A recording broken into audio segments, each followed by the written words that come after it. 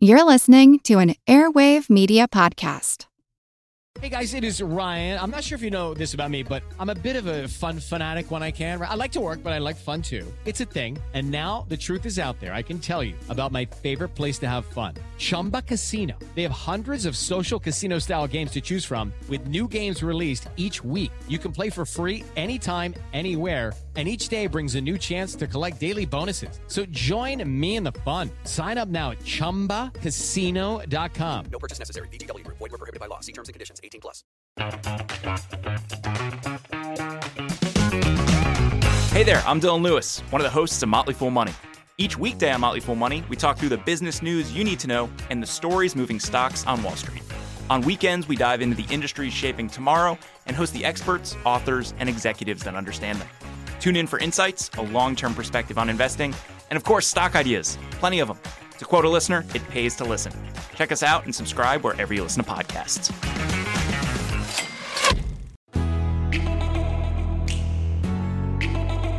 Hey everyone, I'm Jean Chatzky. Thank you so much for joining us today on Her Money. It's a beautiful spring day here in New York as we are recording this episode with trees budding and flowers blooming and noses running, including mine. So apologies for the sniffles, but it is the kind of day that I totally felt myself wishing for during those long winter months.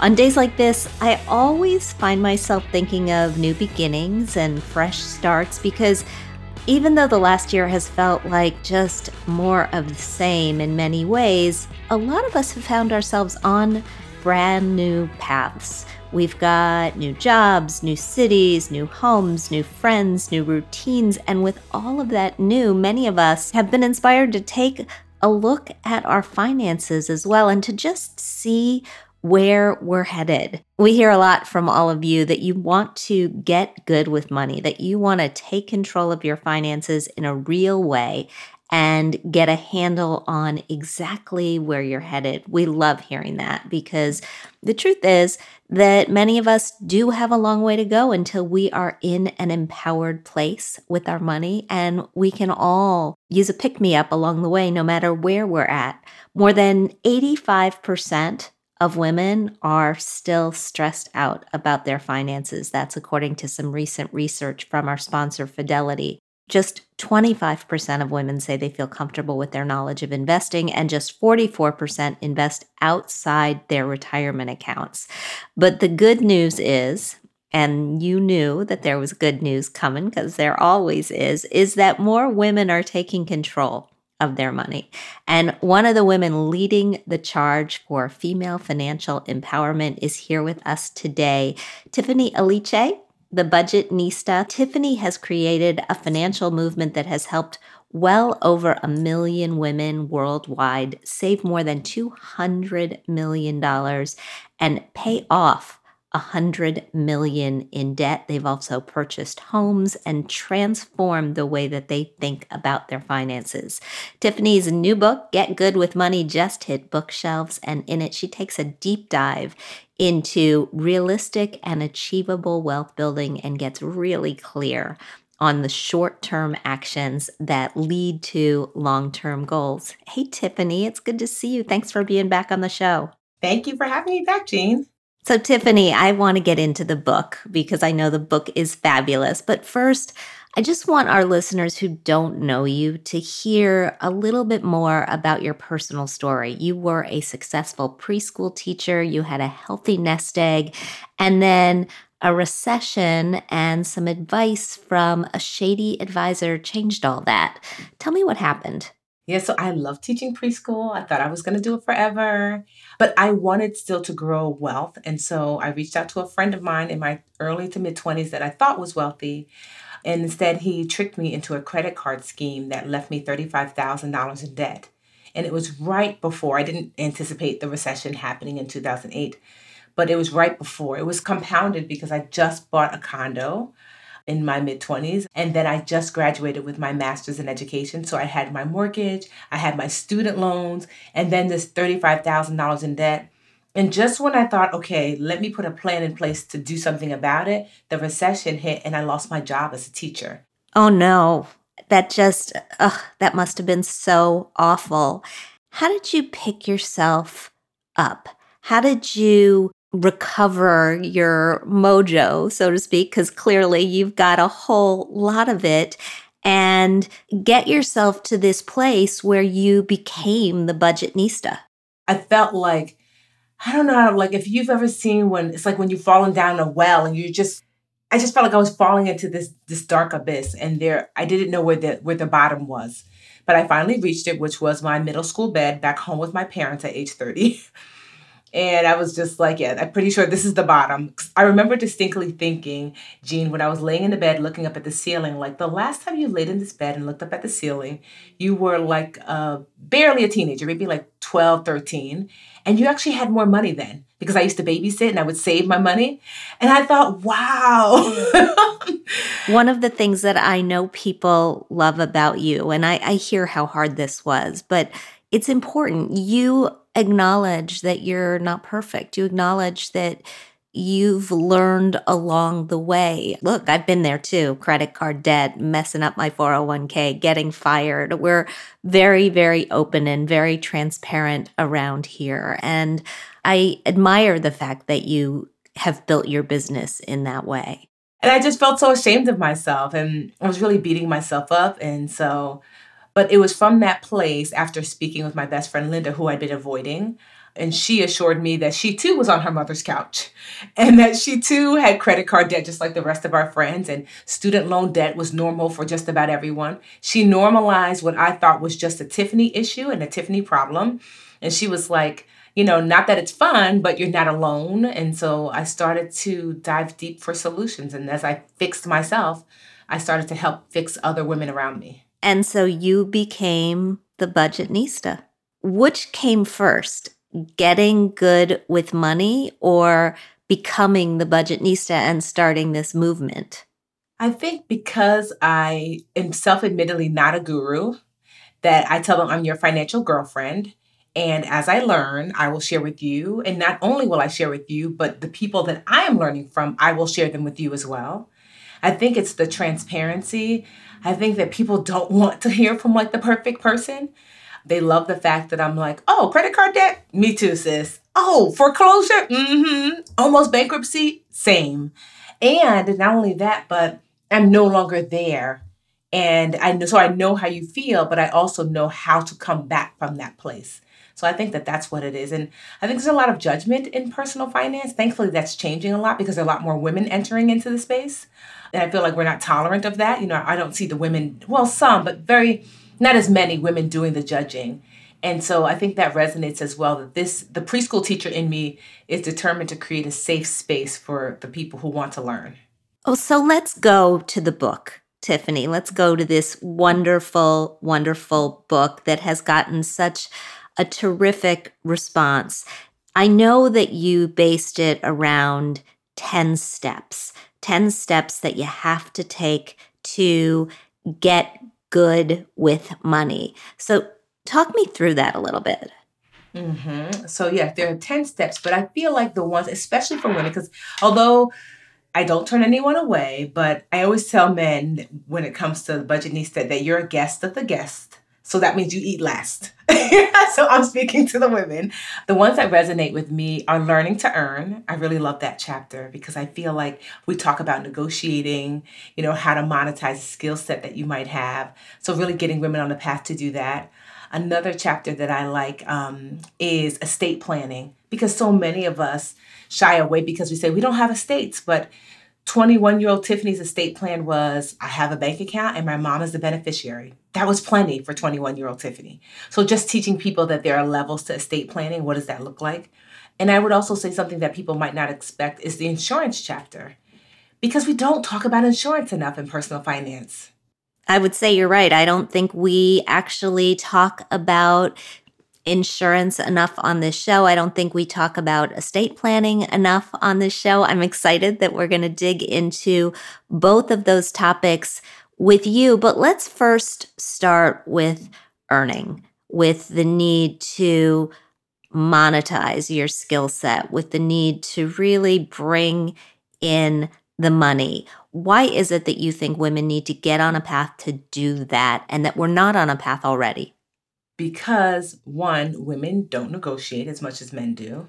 And two, there's an unconscious bias, sometimes conscious bias, that women are not paid as much. So I'll give you an example. Even when I was first starting to teach preschool, I went to school for business, hated my internships, and said, I want to teach instead. So I was just interviewing at different schools. And there was this one school, I remember distinctly that the principal took out a sheet. And she said, this is the sheet. This is how many years you've been teaching. And this is what your degree is. Or like if you have a master's, a bachelor's, or a doctorate, right? So the sheet, L-shaped sheet, and I saw that where my years, 0, matched my degree, bachelor's, it was $32,000 a year. And I said, okay.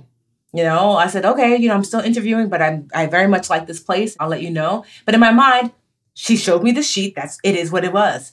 And then my father, who was a CFO of a small nonprofit that had childcare centers, said, well, hey, over here in Newark, New Jersey, teachers are being paid $39,000, so that's $7,000 more a year. So, I was like, that sounds better to me. So I went back to the original lady and said, thank you. This is 20-year-old Tiffany. Thank you so much, Mrs. Such and Such. But, I found a different job. And she was like, what? No, because I didn't realize that she had a child that she really wanted to put in my classroom because we would do test teaching. And she just thought I was so energetic. And she just was like, I want my kid to be in your class. And I was like, oh, well. And she asked me why I was choosing someplace else. And I was candid. I said, well, honestly, they're paying me more. And she said, we can pay you more. And I remember being like, but no. You can't, the sheet. The list. You saw that sheet. You saw that list and you thought that's the reality. You thought, okay, all right, that is just the way it is. And so she was like, well, we can find the budget here. And she was able to push it up to $36,000. But still, it wasn't the 39. But it was a light bulb went on like, I didn't even negotiate because I was told this is what it was. And I just assumed that's what it was. I didn't push for more. I didn't even see my value. She saw my value. She wanted to put her own son in my classroom and was willing to find additional money. So not enough of us see our full value and are willing to negotiate because we're afraid if we negotiate, the offer is going to be taken off the table. And that's just not true. It's sad, I think, but it is true. Sometimes we need other people to show us what our value is. Sometimes we don't see it ourselves until somebody else makes us an offer that says, hey, you're worth more. I've had that experience at different times in my life, and it's always like a light bulb goes on. It's like, oh, okay, I can earn that much. Exactly. One of the things that I've been wondering, somebody said to me recently that they think that you're at financial risk if you don't have multiple streams of income, that you're in a precarious position without multiple streams of income. Do you think that's true? Well, I think that that's not necessarily true. I do believe that everyone should know how to activate an additional stream of income should they need it. So I'll give you an example. When I used to teach preschool, it was fine. I loved it. I got up at 3. But the moments that I said, I want to go on vacation this summer, I want to buy a car, then I would activate 2 streams of income that I had already identified and vetted. One of them was babysitting. Because I was like the perfect babysitter. Here I was, preschool teacher. I was already got my fingerprints and you do a background check as a teacher. Parents love that. And tutoring. So I would tutor up through middle school. Again, I can make more because by then I had my master's in education and, I'd been a teacher for a number of years. So I didn't always activate preschool tutoring and babysitting on the side only when I needed it. So do I think everyone should be able to activate additional sources of income when need be? Absolutely. I don't believe in over-sacrifice. You might be making more than enough to cover all the things that you're wanting to do, but in the back of your mind, you should have that handy. Can we pause on that for a second? You just said over-sacrificing. You're basically talking, at least as I am hearing you, you're talking about finding that place of balance, although I hate the word balance, but finding that place where you both have enough money for your needs and for saving, but you also have a life, right? No, absolutely. It took me a while to learn the over-sacrificing rule. I still struggle with it because let's just say you're wanting, a house. if 5 will get you the house, I'll sometimes say, well, why not go for 10? Well, if the end goal is the house and 10 gives me extra anxiety and less time with family and friends, then why am I going for 10 if 5 is going to give me what I actually am reaching for? And so I learned that lesson when I was teaching and I was saving so much. I don't even know why. I grew up in a really frugal household and I thought this is how you're responsible. But I'd saved so much money and I was living so frugally that my parents actually got concerned. They literally told me, you look terrible. Oh, man. Wow. And I was like, what? They're like, Tiffany, your clothes. I mean, do you go get your hair done? Like your clothes. They thought because as a preschool teacher, I wasn't making much money that I was struggling. So they gave me, I remember for the first time ever, they gave me their credit card and said, go buy some new clothes. It was $400 they gave me. And I was so offended, but I was like, I'm still going to take this $400 on this credit card. Because what was so crazy, Jean, is that the first 2.5, almost 3 years of teaching, I saved $40,000 from side hustling and working. So what they saw wasn't that I was struggling financially, but I was over-sacrificing so much it was showing externally. But to what end? Like, was I trying to buy a Lamborghini? No. I just thought, like, well, he's supposed to save, right? But I didn't know how to also enjoy. I want us just to remember, and it's one of the reasons why I wrote Get Good with Money, is that to remember that money is a tool for the end goal, not the end goal itself. Absolutely, 100%. I could not agree with you more because I say that all the time. Money is the tool that makes your life possible. It's not what you're reaching for itself. It's the means that you use to achieve all of your other goals. Okay, let's go to that estate plan. 21-year-old Tiffany needed an estate plan. And what's the difference between an estate plan that you needed at 21 and an estate plan that you need now? Yes, it just looks different. So 21-year-old Tiffany with no real assets other than her bank account, just having beneficiaries set up on the things where you can have a beneficiary, that was enough of an estate plan for her. Now, 41... Actually, pause for just a second. What's your definition of estate plan? Let's start there. An estate plan is just a plan for what happens to your assets when you're no longer here. What is the plan for that? So in its loosest terms, that's what I think of when I think of estate plan, because I want to be inclusive because what I want to do is to teach the 21-year-old reading that, like, I can participate in an estate plan, because beneficiaries is one of the components of an estate plan that many people don't think of as a component. I had a friend, unfortunately, her brother passed away. He was young. He was only 33. He was a teacher, and he set up his retirement account at work. And they asked him about his beneficiaries when he first started working. He was like 28 when he first started working. And he was like, oh, let me ask my mom what I should put down as a beneficiary, because he felt, I have time. I'm sorry. Such a sad story, but actually not such an unusual one. I heard a similar story. A friend's brother passed away just way too young in his sleep very recently. And fortunately, they were prepared. He did not know that he was going to pass away at such a young age. And it left his mother and his sister to really struggle through probate court. It was just a nightmare for them. And so that's the easiest baby toe you can dip into estate planning. Just asking yourself, do I have bank accounts? Let me add my beneficiaries. Do I have life insurance? Like whether at work or my own personal policy? Do I have any other kind of insurance that, that might pay out that I would add? Like my husband has a pension from work, do I have a retirement account? So asking yourself, like all of those accounts, do I have an updated beneficiary? So that's the first component of a estate plan.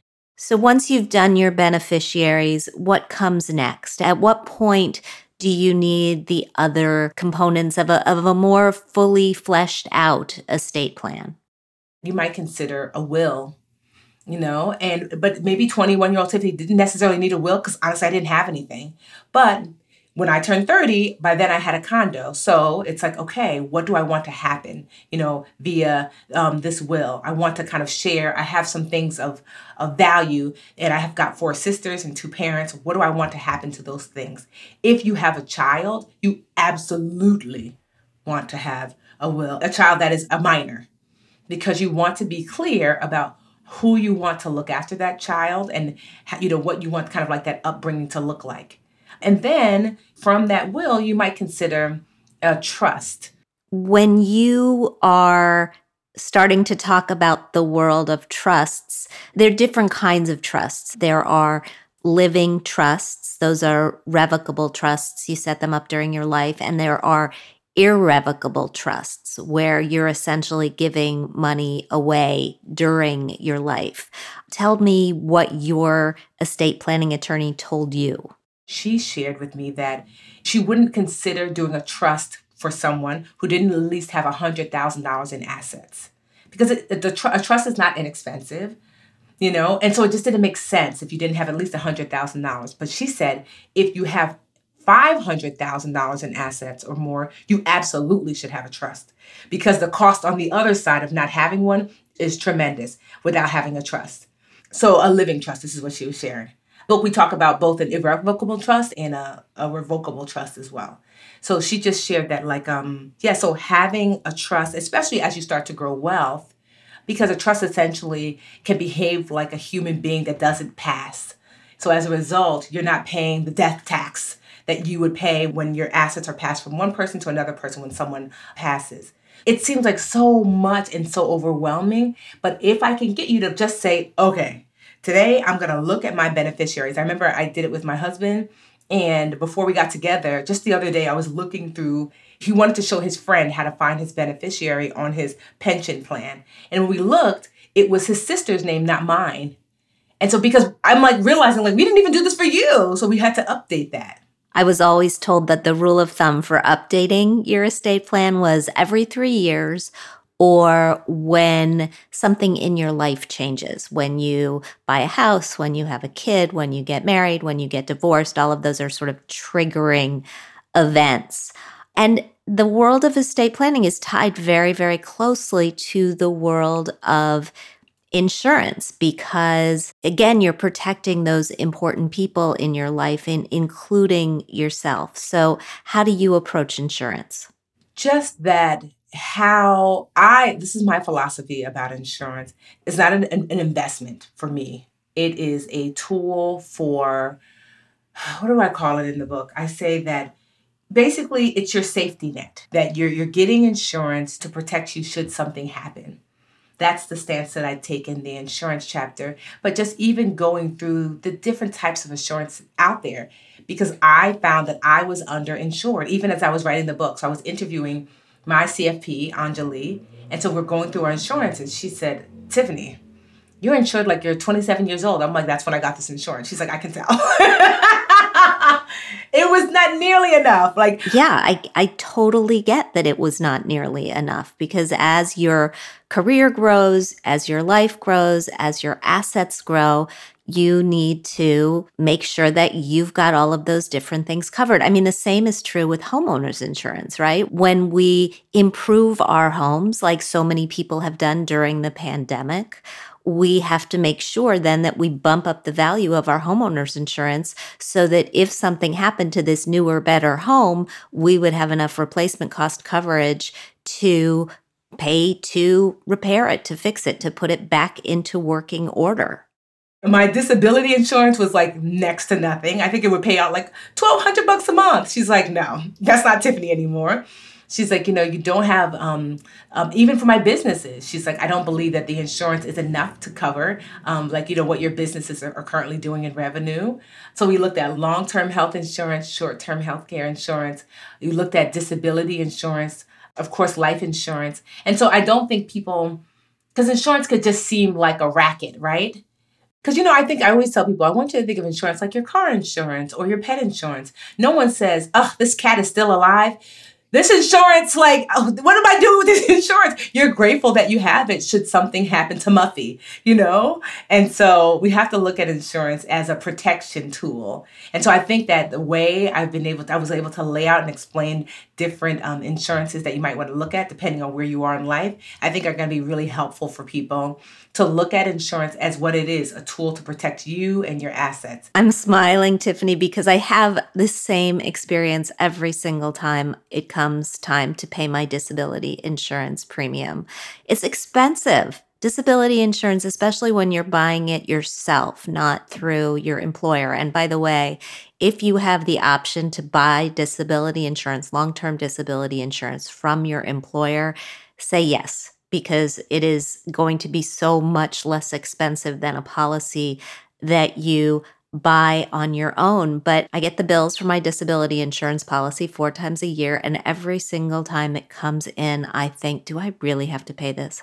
Can't I just drop this coverage? And every once in a while, I'll pick up the phone and I'll talk to my financial advisor and I'll say, can't I just drop this coverage? And I get the same answer. No, you cannot drop this coverage. And my friend Sharon Epperson, who we've had on this show, who had a disability, says exactly the same thing. You are more likely to be disabled than you are to die. And you've got to protect yourself from that. You're basically insuring for your income. I also wanted to model good behavior. This is something that you learn as an educator. I wanted to, because I could have just interviewed everyone and just like absorbed the information and then just rehashed it, But I really wanted to showcase some of the folks that I interviewed because I wanted to show people that I don't believe in the one only true financial guru, right? I believe that you should get financial information from specialists the way you get from your doctor. So I consider myself like financial lifestyle, right? So a little bit about everything. I dabble here, dabble there. But then I have friends who credit is their life, and I've got friends who like my estate attorney. She loves talking estate planning. I'm not an attorney. And then I've got friends who, I'm trying to think of another chapter where I really leaned in investing for wealth or investing retirement. They love like diving deep into that. So I wanted in Get Good with Money that I got to showcase their expertise, but also teach you that it's okay to have like a board of directors when it comes to your financial education. You were reporting. I mean, that's what I do every day, right? This world, people have sometimes said to me, how can you have spent 30 years in the world of personal finance? How can you have spent 30 years doing one thing? And my answer is always, it changes every day. It changes every day. And I still love picking up the phone and talking to really smart people, the experts who are in the minutia of all of this stuff and learning from them. So I say this, that although debt freedom is certainly a goal, it's not the goal. So too many people stop at debt freedom. They're like, I'm debt free, but okay, you still have a lot more walking to do, because I tease that I've got a nephew that doesn't have a mortgage. He doesn't have a car note, but I always tease that Roman is broke because he's 5, right? So if debt freedom equals wealth, then all your toddlers out there would be rolling in the dough, but they're not because they're debt free, but they're our little broke best friends. And so my stance on debt freedom is that you should set it and kind of like almost semi-forget it. And that with your refund check, there's some checks that I want you to do first before you consider paying off debt. So what does come first? If you're rank ordering things for me, what is at the very top of that list? Especially during times like now when things are still quite uncertain, I would start first to say, how am I with my current bills? Am I current? If I'm not current, then likely the money is going to go toward those bills to bring me current. And then I would ask myself, well, how am I with my emergency savings account? I think 2020 taught us just how important that emergency savings account was. And so, okay, if my emergency savings account is looking light, then I might want to go there second. Then I would look at, okay, how is my debt looking? Because my emergency savings account, it actually is fine. Let me pay off some of the more expensive debt. Let me focus on debt with double-digit interest rate, typically your credit card debt. And I still might set aside, some for my double-digit debt and then some for retirement. We haven't spent a lot of time in this conversation talking about investing for retirement, getting to retirement. But I think all of these other building blocks lead you there. And it's something that many people have a hard time focusing on, that we get so caught up in the day-to-day that we don't give enough attention to the long term. I call my retirement self Wanda. That is her nickname. Somebody had done a study once where it showed that people don't save for retirement because they feel disassociated from their older self. And I thought, well, let's lean into it. Let's name that older self. So mine is Wanda. And I think to myself, okay, like although, working toward debt freedom is really important for Tiffany, let me not forget Wanda, who is not working, who is looking for Tiffany to support her. So I'm going to set aside some for Wanda and then set aside some toward debt for Tiffany. So that's what I would look at, kind of like the tiers of what potentially I would do with a refund check. I'm smiling about Wanda Tiffany. I'm thinking in my head, okay, if I'm going to name my retirement self, what name am I going to give her? Am I going to give her a name like Wanda, or am I going to give her some fabulous name that I wanted to have my whole life? I am not committing to it at this point, but by the time we have our next conversation, which I hope will be soon, I will have an answer for you on that. Tell us more about where our listeners can find you. So I am the Budgetnista on all the socials. That's Instagram, that's Twitter, that's YouTube, that's Facebook, and more. And you can find me and more about Get Good with Money at getgoodwithmoney.com. Thank you so much, Tiffany. This was fun. Thank you, Jean. And we will be right back with Catherine and your mailbag.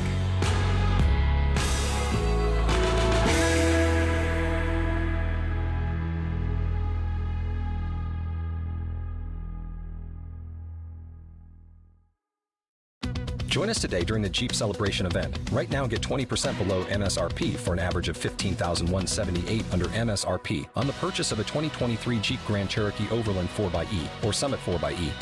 Not compatible with lease offers or with any other consumer incentive offers. $15,178 average based on 20% below average MSRP from all 2023 Grand Cherokee Overland 4xE and Summit 4xE models in dealer stock. Residency restrictions apply. Take retail delivery from dealer stock by 4/1. Jeep is a registered trademark. Hey, you guys, it's Jean. I want to tell you about another podcast I think you'll love because I love it.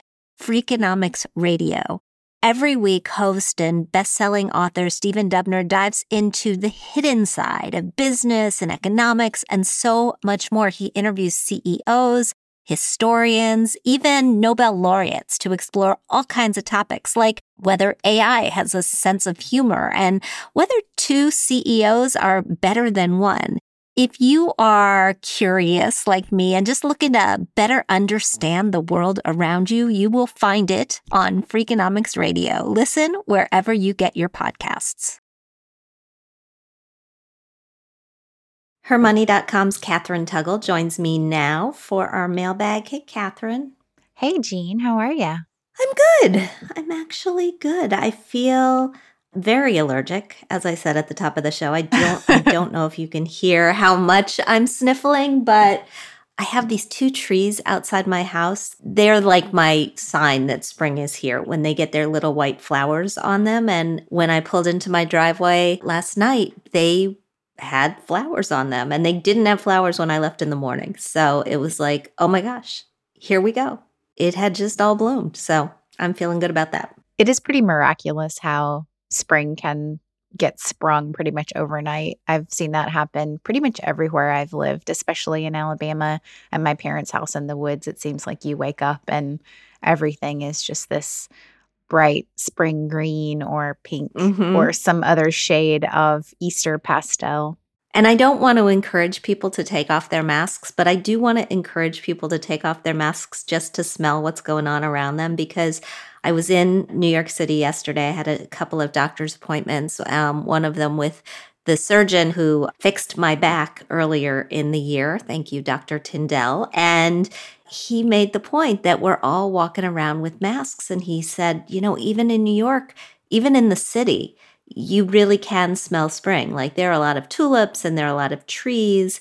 But he said we're all missing it because our noses are behind these masks. So when you're not around people, just take off your mask for a second and give a good sniff so that you definitely enjoy it. So in other words, stop and smell the roses. Ha ha ha. Yes. In other words, stop and smell the roses or the peonies or whatever happens to be blooming in your area. Exactly. Let's take a second and answer some questions. Yeah. So our questions this week actually all happen to be from anonymous listeners. They all came in this way, and I thought, why not? We'll just have an anonymous day with everyone electing to just stay private this week, which is fine. Our first listener writes, Hi, Jean and Catherine. I hope this note finds you well. In 2020, I got into a car accident and I have just now received my settlement for $18,500. I'm 25 and never had this much money given to me at once before. I'd really like to take advantage of this opportunity. I've just started becoming interested in personal finance and I'm still learning and growing.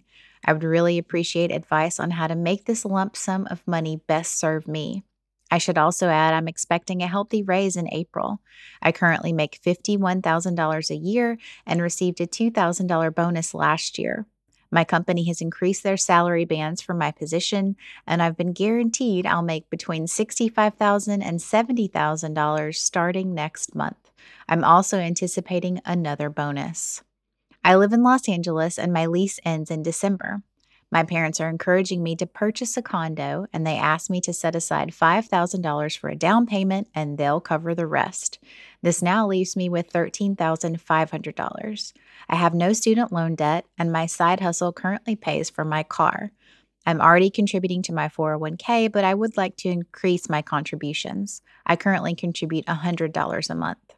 However, I do have a high amount of credit card debt. Here's the breakdown of my credit cards' outstanding balances with APRs.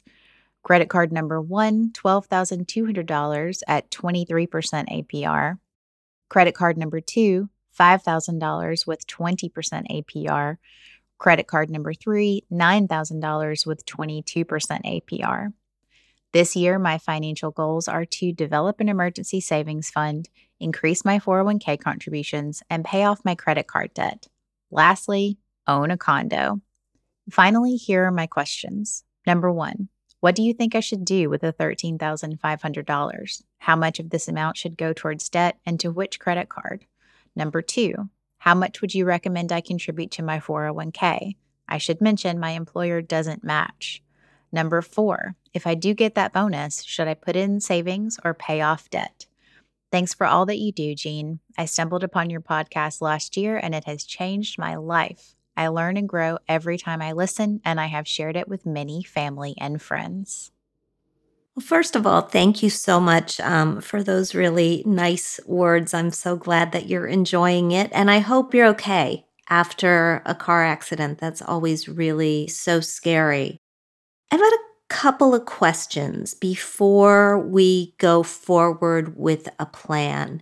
The first is, where did this credit card debt come from? And are you still racking up credit card debt, or are you in a position now where you are paying it down?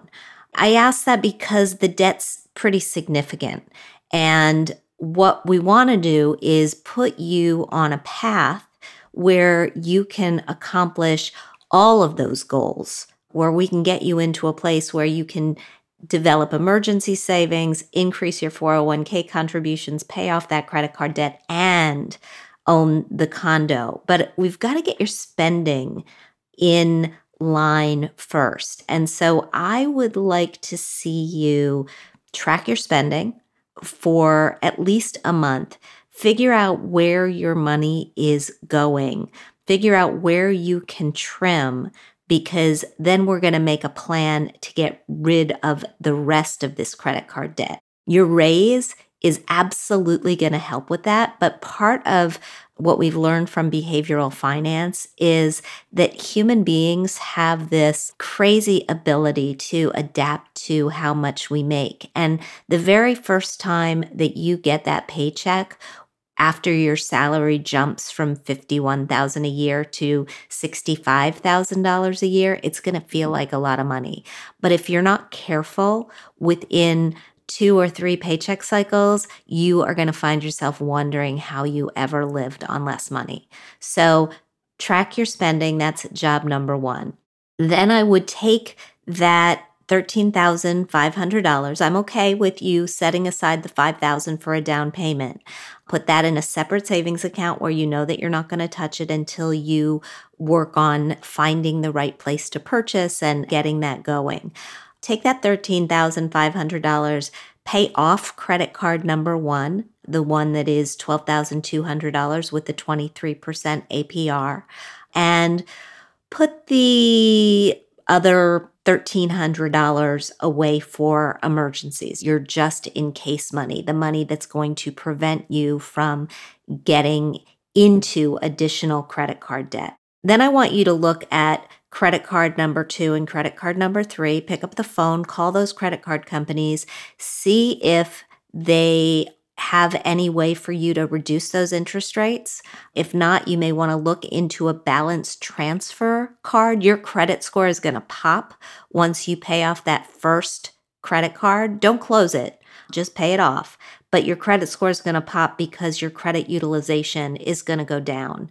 And so that's going to help you in terms of qualifying for a better interest rate, perhaps with the cards that you already have, but if not, perhaps on a balance transfer card, because we want to get that debt into a position where the interest rate is low enough that you can take any extra money that you find by tracking your spending, as well as the money that you are currently paying toward credit card number 1 on a monthly basis. Credit card number 1 is costing you $3,000 in interest alone per year. You're going to use that money, as well as any money that you find tracking your savings, to pay down credit card number 2 and credit card number 3. And we want you making well over the minimum payments. Why am I putting this ahead of increasing your 401k contributions? I'm putting it ahead because you're not getting a match on that money. When we look at where to put the next dollar, we look at where we're going to get the best rate of return on that money. By investing the money in your 401k, you've been getting a tremendous rate of return if it's in a diversified stock portfolio. But paying off those credit cards at such high interest rates is a guaranteed return, and we got to get you out. So that's your goal. Let me just recap it for you, because I threw a lot at you. Take the additional money, pay off the highest interest rate credit card. Try to lower the interest rates on the other 2 credit cards, or look for a balance transfer card that will allow you to lower the interest rate.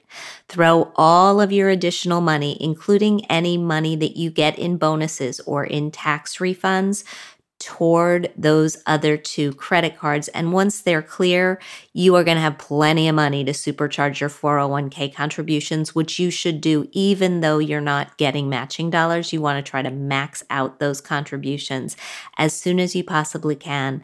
And finally, when it comes to looking for a condo, I know that your parents are helping you with the down payment. That's amazing. But be careful not to buy more house than you can afford to live in. And if you want to go through the math on that decision as it comes down the pike, write in again, and we'll be really happy to help you do that. I loved this letter because I feel like she is on the cusp of a new financial life. You know, she's got a raise, she is going to become a homeowner, and she knows she's got to pay down that credit card debt. So I think as excited as she is about getting that condo, she should try and get equally excited about freeing herself from credit card debt, because I do think this is going to be an era for her with a brand new financial mindset. I totally agree. And I think look, we know debt stresses people out. And this is a lot of debt to be dealing with at a very young age, but she's got it within her. I mean, I can just see that debt is going to be wiped out, and not within a year, but within months. Totally agree. Thanks, Jean. Sure. Our next listener writes, "Hi, Jean and Catherine. I'm a big fan of the show and recommend it to all my women friends. My question revolves around what to do next. My husband and I live overseas, so our expenses are very low. I have $193,000 in my Vanguard account in bonds, stocks, and index funds, and my additional Roth IRA. I max out my TSP at $19,000 a year, which is now in a life cycle fund for 2050. I'm 35 years old. I have around $70,000 in an online savings account, plus CDs related to that bank, and $15,000 in a Fundrise passive real estate account. My question is, where do I place the cash I have now? Into the online savings account? Into the market? What should I focus on next? My husband and I have no kids, own no real estate, and have already paid off my student loans thanks to the organization's student loan repayment plan. My husband also has his own investments, so the above is all me. Thank you for your guidance. Well, first of all, congratulations on all of this. I mean, this is incredible. You are doing amazingly well. No debt, a lot of investments, low expenses. I want to throw this question back to you. And my question is, what do you want? I mean, you said you own no real estate. Do you want to own real estate? Do you want to set up a fund to travel? Do you want to start a side hustle, open a winery? I don't know where you are overseas, but sometimes getting a sense of what you want and when you want it can help you build a roadmap for your money. Because you don't sound like you may have the answers to those questions right now, I'd probably just invest it as you are now in that brokerage account, splitting it between bonds and stocks and index funds in a way that makes sense for your age and your risk tolerance. You are young, so you can afford to take a considerable amount of risk with your money if that money is truly there for the long term. You may also want to talk to a financial advisor. There's a lot of money at play here between both you and your husband. I don't know if the plan is to continue to live overseas or if the plan is to come back at some point, and if you want to start building a path toward that. But if you can sort of chart out what your life is going to look like or what you expect your life might look like, even if those things will change down the road, then you can figure out how to use the tremendous amount of resources that you have at your disposal. And just for everybody who is wondering, TSP is Thrift Savings Plan. It's basically like the government's form of a 401k. I always love the where do I put my money questions because I feel like most of the time they come from listeners who have got most things figured out. You know, they come from people who are in a hopeful place about their money and they're just looking to see how they can make the most of it. It's interesting that she says that she's saving money because she's living overseas, because that tells me she's not living in Paris or London, right? Because those would be very expensive. And when she looks at what she wants from her money, I mean, that is another good question, right? Because if you are planning to move to a more expensive place and see more of the world, then maybe start a fund for that. Maybe start a fund for when you do move to a more expensive place. Yeah, absolutely. I kind of read it. I was trying to figure out where she was. This is one of those things where I'm sure, like me, all the details of these letters run through your head and you try to puzzle it out as if it were a mystery novel. But the one thing I looked at was when she wrote that she already paid off her student loans thanks to the organization's student loan repayment plan. I'm wondering if she's working for a company or her husband is working for a company where they subsidize your lifestyle because you live in such an expensive place. So she could be in Asia someplace where the company is paying for housing or something like that. Yeah, great point. So if you want to share, if you want to quell our curiosity, just drop us another note and tell us where you are. We don't have to share it with the world. Or a postcard. A postcard with Yeah, a nothing on it. postcard. And then we Send us a postcard. We can continue puzzling over it. Our last listener email says, my husband and I are planning to purchase a car soon and are unsure how much to pay in cash or how much to put on a loan. We're in our early 30s and we have $325,000 in retirement accounts, $18,000 in an emergency fund, and $6,000 in a brokerage account. We should have an additional $10,000 saved to go towards the car by the time we purchase. The car will be about $25,000 total. Our credit scores are above 800, so we think we can get a fairly good car loan. Should we try to wait to buy the car until we can put the full $25,000 down to avoid the loan? Or should we get a car loan to keep more cash liquid, especially as we may start a family soon? We live in a high cost of living city, so we should probably have more in cash in case an unexpected gap in employment occurs. Thank you so much for the help you provide to women. I think you, in many ways, just answered your own question. I would take a car loan and keep cash at the ready. And I don't even know that I would put the full $10,000 down on that car. I might look at financing rates and think about what my needs for cash are going to be in the next year, particularly if you think that there's a baby on the way, and bump up that emergency fund by another few $1,000s.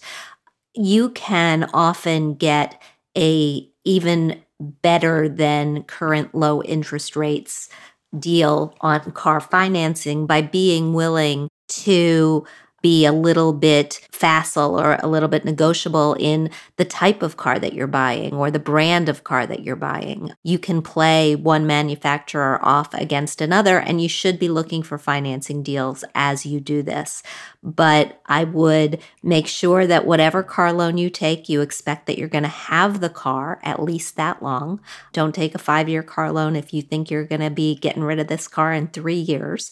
Cars last a lot longer than they used to. They drive easily well over 100,000 miles, if not 200,000 miles. So if you take good care of it, you should be able to keep it for a long time. But I would continue investing my money for retirement where I know I'm going to get a much better payoff than I am by borrowing money at a low interest rate car loan. And lots of luck.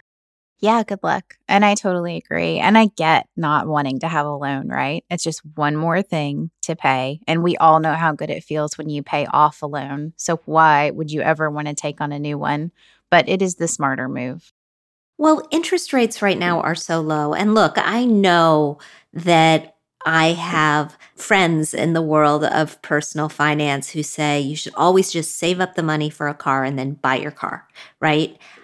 I don't really agree with that. I think we have to look at the arbitrage. I think we have to look at, okay, if I'm going to take this next dollar and I'm going to use it for something, where am I going to get the bigger payoff? And here, you're going to get the bigger payoff by continuing to put money away for retirement in your retirement investments, but also right now, having a sizable emergency cushion is, as we have learned through this pandemic, the smartest financial move. And I don't want to see her struggling to build up that emergency cushion when she could borrow for a car at a very, very low interest rate. There are 3 big purchases that I think it's unreasonable to try to expect ourselves to pay off in full. You know, it's okay to borrow for the car that gets you where you need to go. It's okay to borrow to buy a house. It's okay to borrow for education. Of course, we want to try to not borrow more than is smart at that time. We want to try not to borrow more than we need to, but not to the exclusion of achieving the other needs that we have in our financial life. And emergency savings is one of those needs. Absolutely, Jean. Thank you so much for the great advice. And just a reminder to please keep your emails coming to us every week at mailbag@hermoney.com, and we will pick them up. 100%. Thank you, Catherine. And in today's Thrive, the good news and bad news story of COVID are kids and money. When it comes to facing a period of financial ups and downs, parents often do their best to shield their kids from money discussions.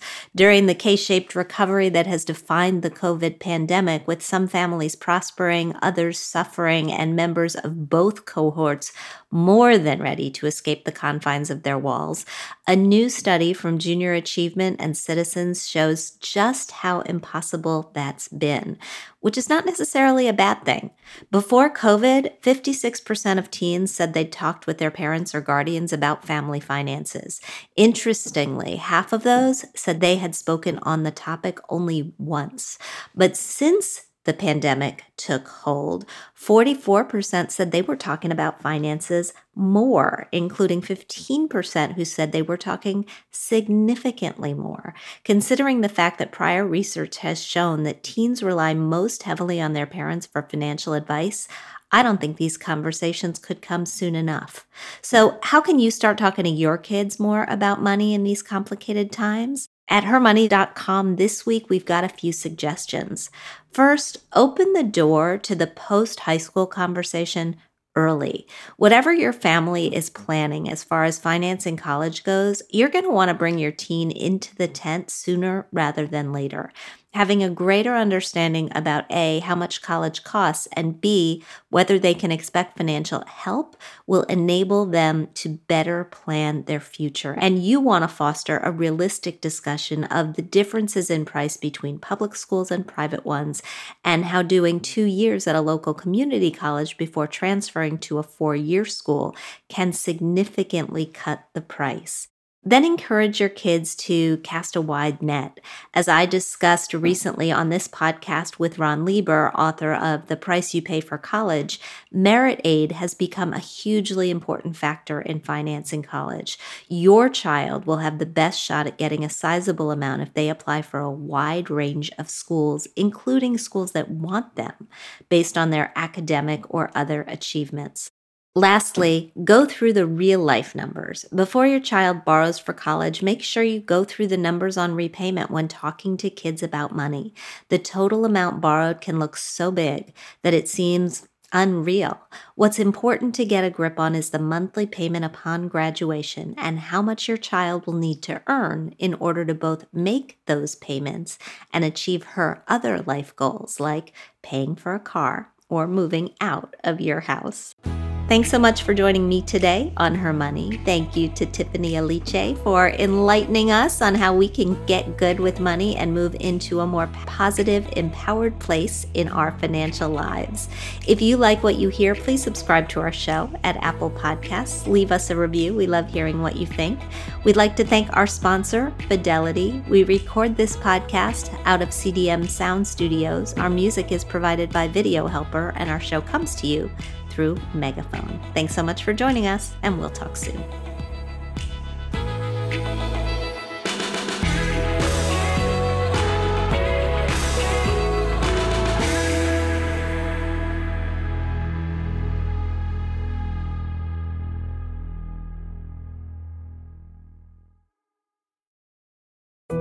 We all know how important it is to keep your eye on the money, and not just your own. Stay on top of the latest financial and market news with Yahoo Finance, a podcast that releases new episodes almost every day. You'll hear a brief overview of the biggest news in the financial world, all in 3 minutes or less, right after markets close. Check out Yahoo Finance wherever you get your podcasts. That's Yahoo Finance wherever you get your podcasts.